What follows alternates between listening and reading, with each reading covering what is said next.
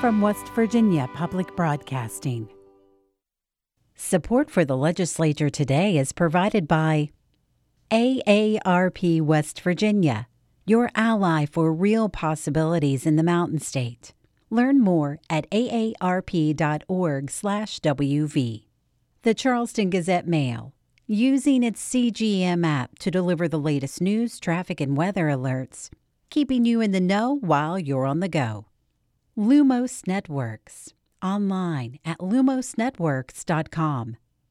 West Virginia University, online at wvu.edu. Orion Strategies, professional public relations, government affairs, creative services, and research and polling, with offices in Charleston, Buchanan, Martinsburg, Pittsburgh, and Columbus.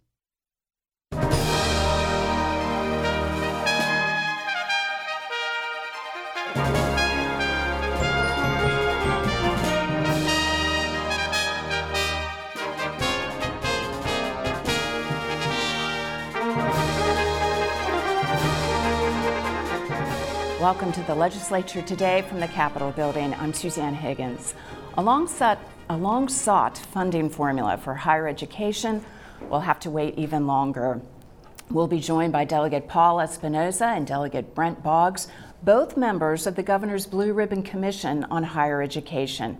But first, Dave Mistich, senior reporter, joins me for an update on Dave's so many moving pieces today. We've been in and out listening to the House, to the Senate, to committee hearings, and so let's just go back and forth trying to update as much as we can. Sure. So over in the House today on third reading was a bill that was a DEP rules bundle.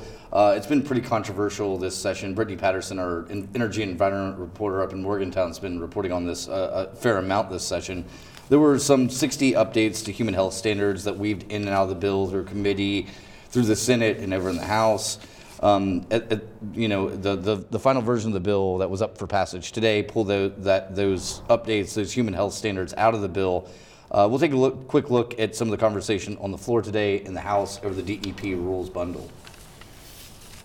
Yeah, I would just point out the fact that this is a rules bundle, and this is necessary in order to remain the enforcing DEP to remain the enforcing agency in the state. So what you're actually doing by voting no on this bill has nothing to do with your disagreement with one of the rules or another. You're forfeiting our right to regulate our state as the DEP. So I would urge adoption of this. There are some of these updates in here that are necessary, but I cannot bring myself to vote for this particular rules bundle because of the way that the rules-making process was really dictated by industry when it comes to those water quality standard rules. I take offense to that. I don't think that the best interests and the health and welfare of the citizens of West Virginia were taken into consideration. I think it was more about what industry dictated, and I have a problem with that, so I'm going to have to vote against it.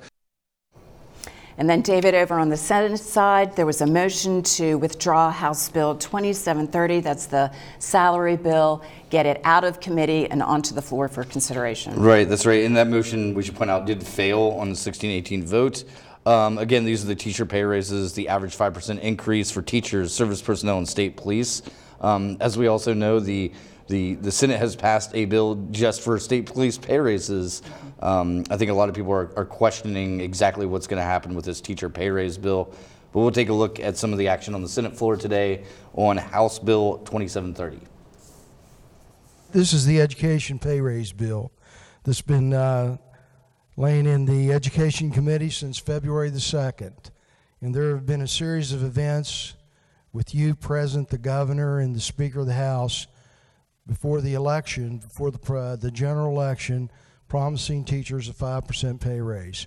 This is simply trying to live up to that promise, bringing that bill down to the floor, and let's give the teachers the pay raise they so deserve.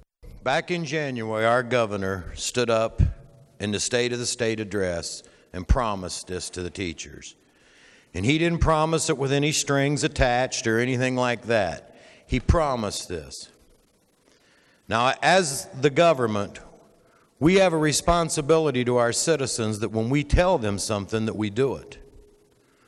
Now, we might not like the way that this is going to come out or not going to come out, but that's not the issue.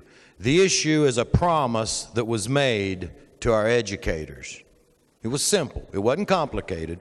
It was a simple promise of a 5% raise. We have the responsibility to live up to the promises that are made. And Dave, that motion was made, of course, as the Senate starts to take up their budget bill, and as we've seen in the House, this is a time for last-minute amendments to the very, very big bill. That's right, and they took up a couple today. They kind of got stuck on this one question. Senator Roman Prezioso was asking questions of Senate Finance Chair Craig Blair. Particularly, the two of them got into discussion over the constitutionality of voting on an amendment that would make cause for an unbalanced budget, particularly dealing with general revenue. We'll take a quick look at the action on the Senate floor over Senate Bill 150, some amendments to the budget bill, and we'll take a look and listen to that right here. The reason that we can't use that $16 million that you're talking about, we've used that. It's reflective of the bills that has passed this body, and that's how we're down to zero, and we don't have those resources to be able to do that.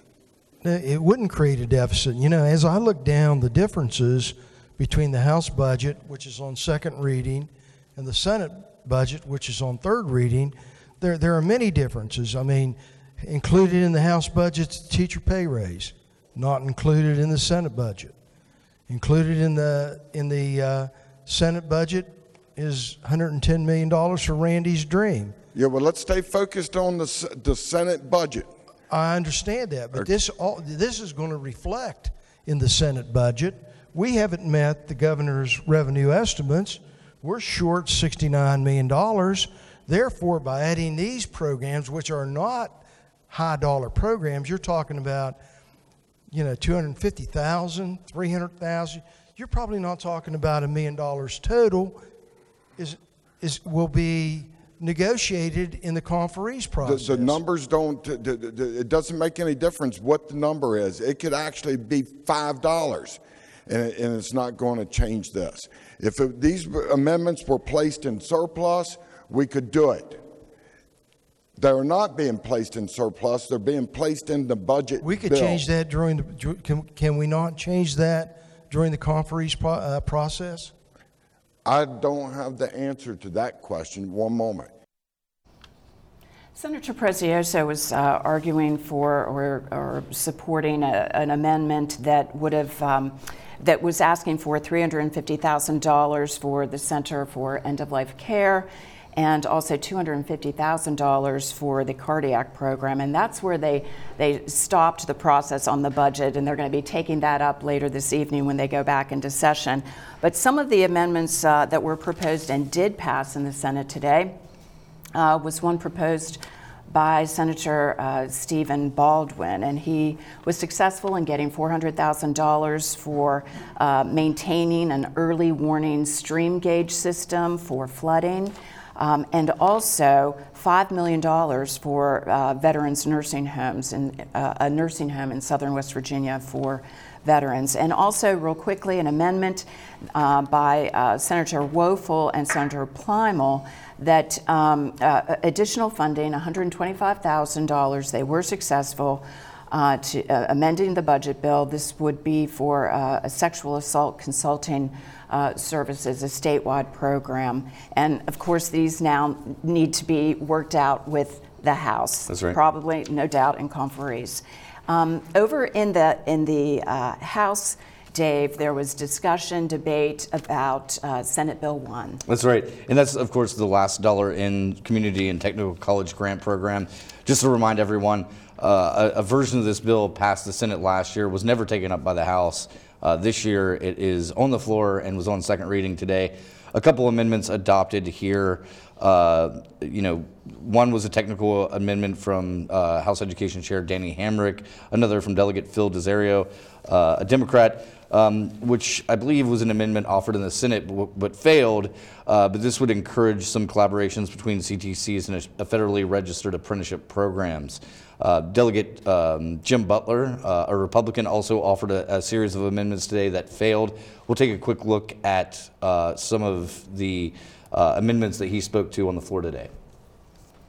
It's only been a couple years since we had a serious budget deficit and trying to figure out how to make things work, and I think that what we're doing here, if we don't have a means test for this, we're taking valuable resources from the taxpayers of West Virginia, from our general revenue fund, and putting it toward people to educate people who could afford to do it themselves. The point of education or anything that you do is that you appreciate the things that you work for. And by giving things away, we devalue them. So for all those reasons, I think that we need to have people need to have skin in the game. We've all heard that term. So I think that we need to means test this. And I request the yeas and nays, Mr. Speaker. And of course, Suzanne, Senate Bill 1, now that it's passed second reading, will be up for a final vote tomorrow and on third reading. Of course, at this point, bill's moving very quickly all over the place, but that bill up for a final vote tomorrow. All right, and also on the House side, House Finance, they just broke just moments ago. They're considering 522, which has been dubbed Randy's Dream, and that is the special secondary road fund. It would allocate $110 million from general revenue for this particular fund, and every county getting at least $1 million for their local projects. And while they actually took a break in the middle of debating that bill, we spoke to Senator Smith, the sponsor of that bill, just earlier today about the importance of it. Well, I think they'd be crazy not to pass it, the condition the roads are in, and as important this is to our citizens in West Virginia, because everywhere you go, people are talking about the roads. You know, if I go to the store to get a gallon of milk, it takes me 2 hours because people are, complaining about the roads. And right now, this is the biggest problem we have in the state, and the most publicized problem we have in the state is the roads. It's killing our tourism. It's hurting our county education budgets because school bus maintenance is in some counties is tripling because of busted shocks, busted tires, springs, A-frames, axles, and it's elevated the county school budgets because of maintenance. So it's a big deal. And both the House and Senate are in evening sessions this evening. We'll be back in just a moment. Public broadcasting does a wonderful job of presenting the facts behind a story and then really showcasing both sides of an issue, finding people who have experiences sort of pro and con on an issue, finding people who have different perspectives on the same issue. I can't stand people shouting at me. I like to make up my own mind, and that's where public broadcasting is awesome, because the facts are there and I can decide what I want to believe. When you consider the geography of West Virginia, if you live in Wheeling, you may not know of something that happened in Charleston or vice versa, something that could directly affect your life. Having a statewide source of information makes us all informed. We're all able to fulfill our responsibilities as American and West Virginia citizens. Your sustaining gift helps protect West Virginia Public Broadcasting.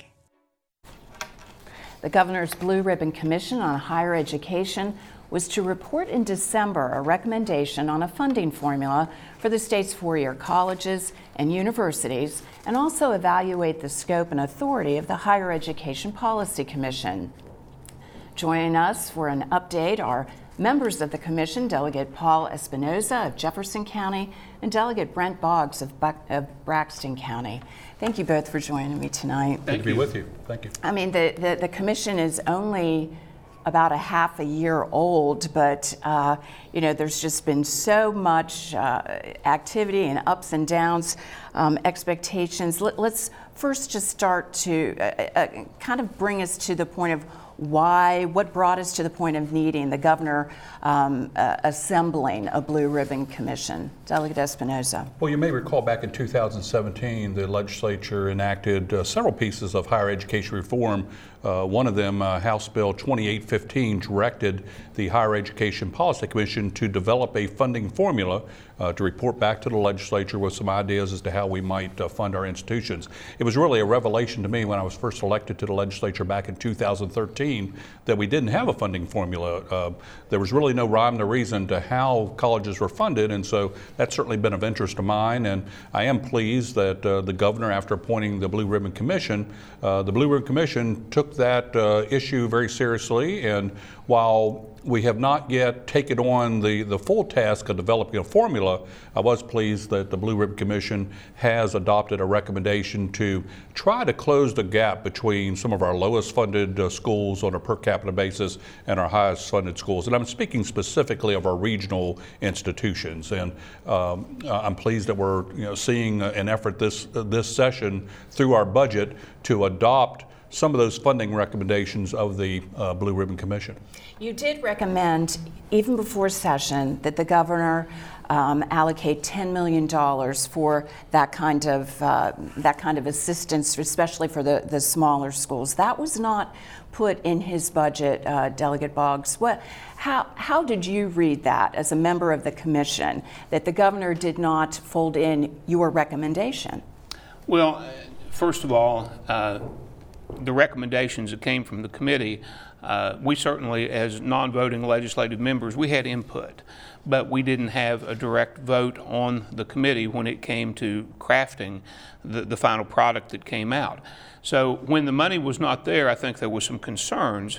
However, I think that the House, and I have to give our House Finance Chairman credit, because he took the initiative, along with all of us, took the initiative to make sure that we did find room in the budget for the $10 million, and we allocated it somewhat differently than what the Gilbert plan or the Marshall plan was, which I think is much more palatable to many of the regional institutions than the previous one. You'll have to update us on that, the Marshall plan, yes, the Gilbert plan.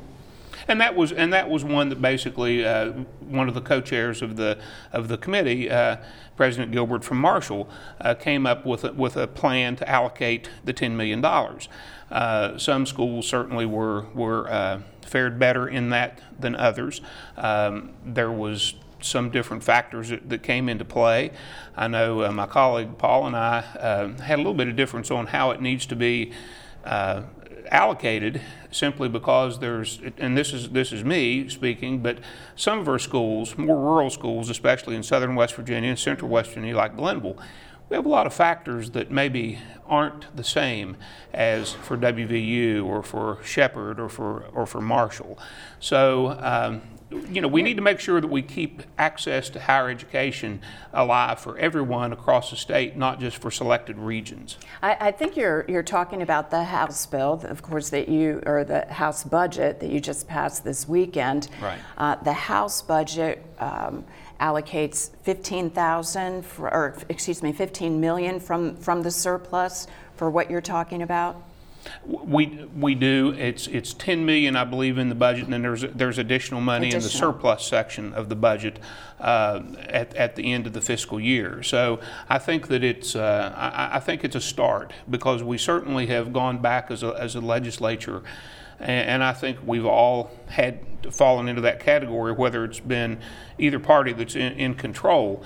We've tended to go after higher education as sometimes a low-hanging fruit when there's been money that needed to be had for other areas of the budget.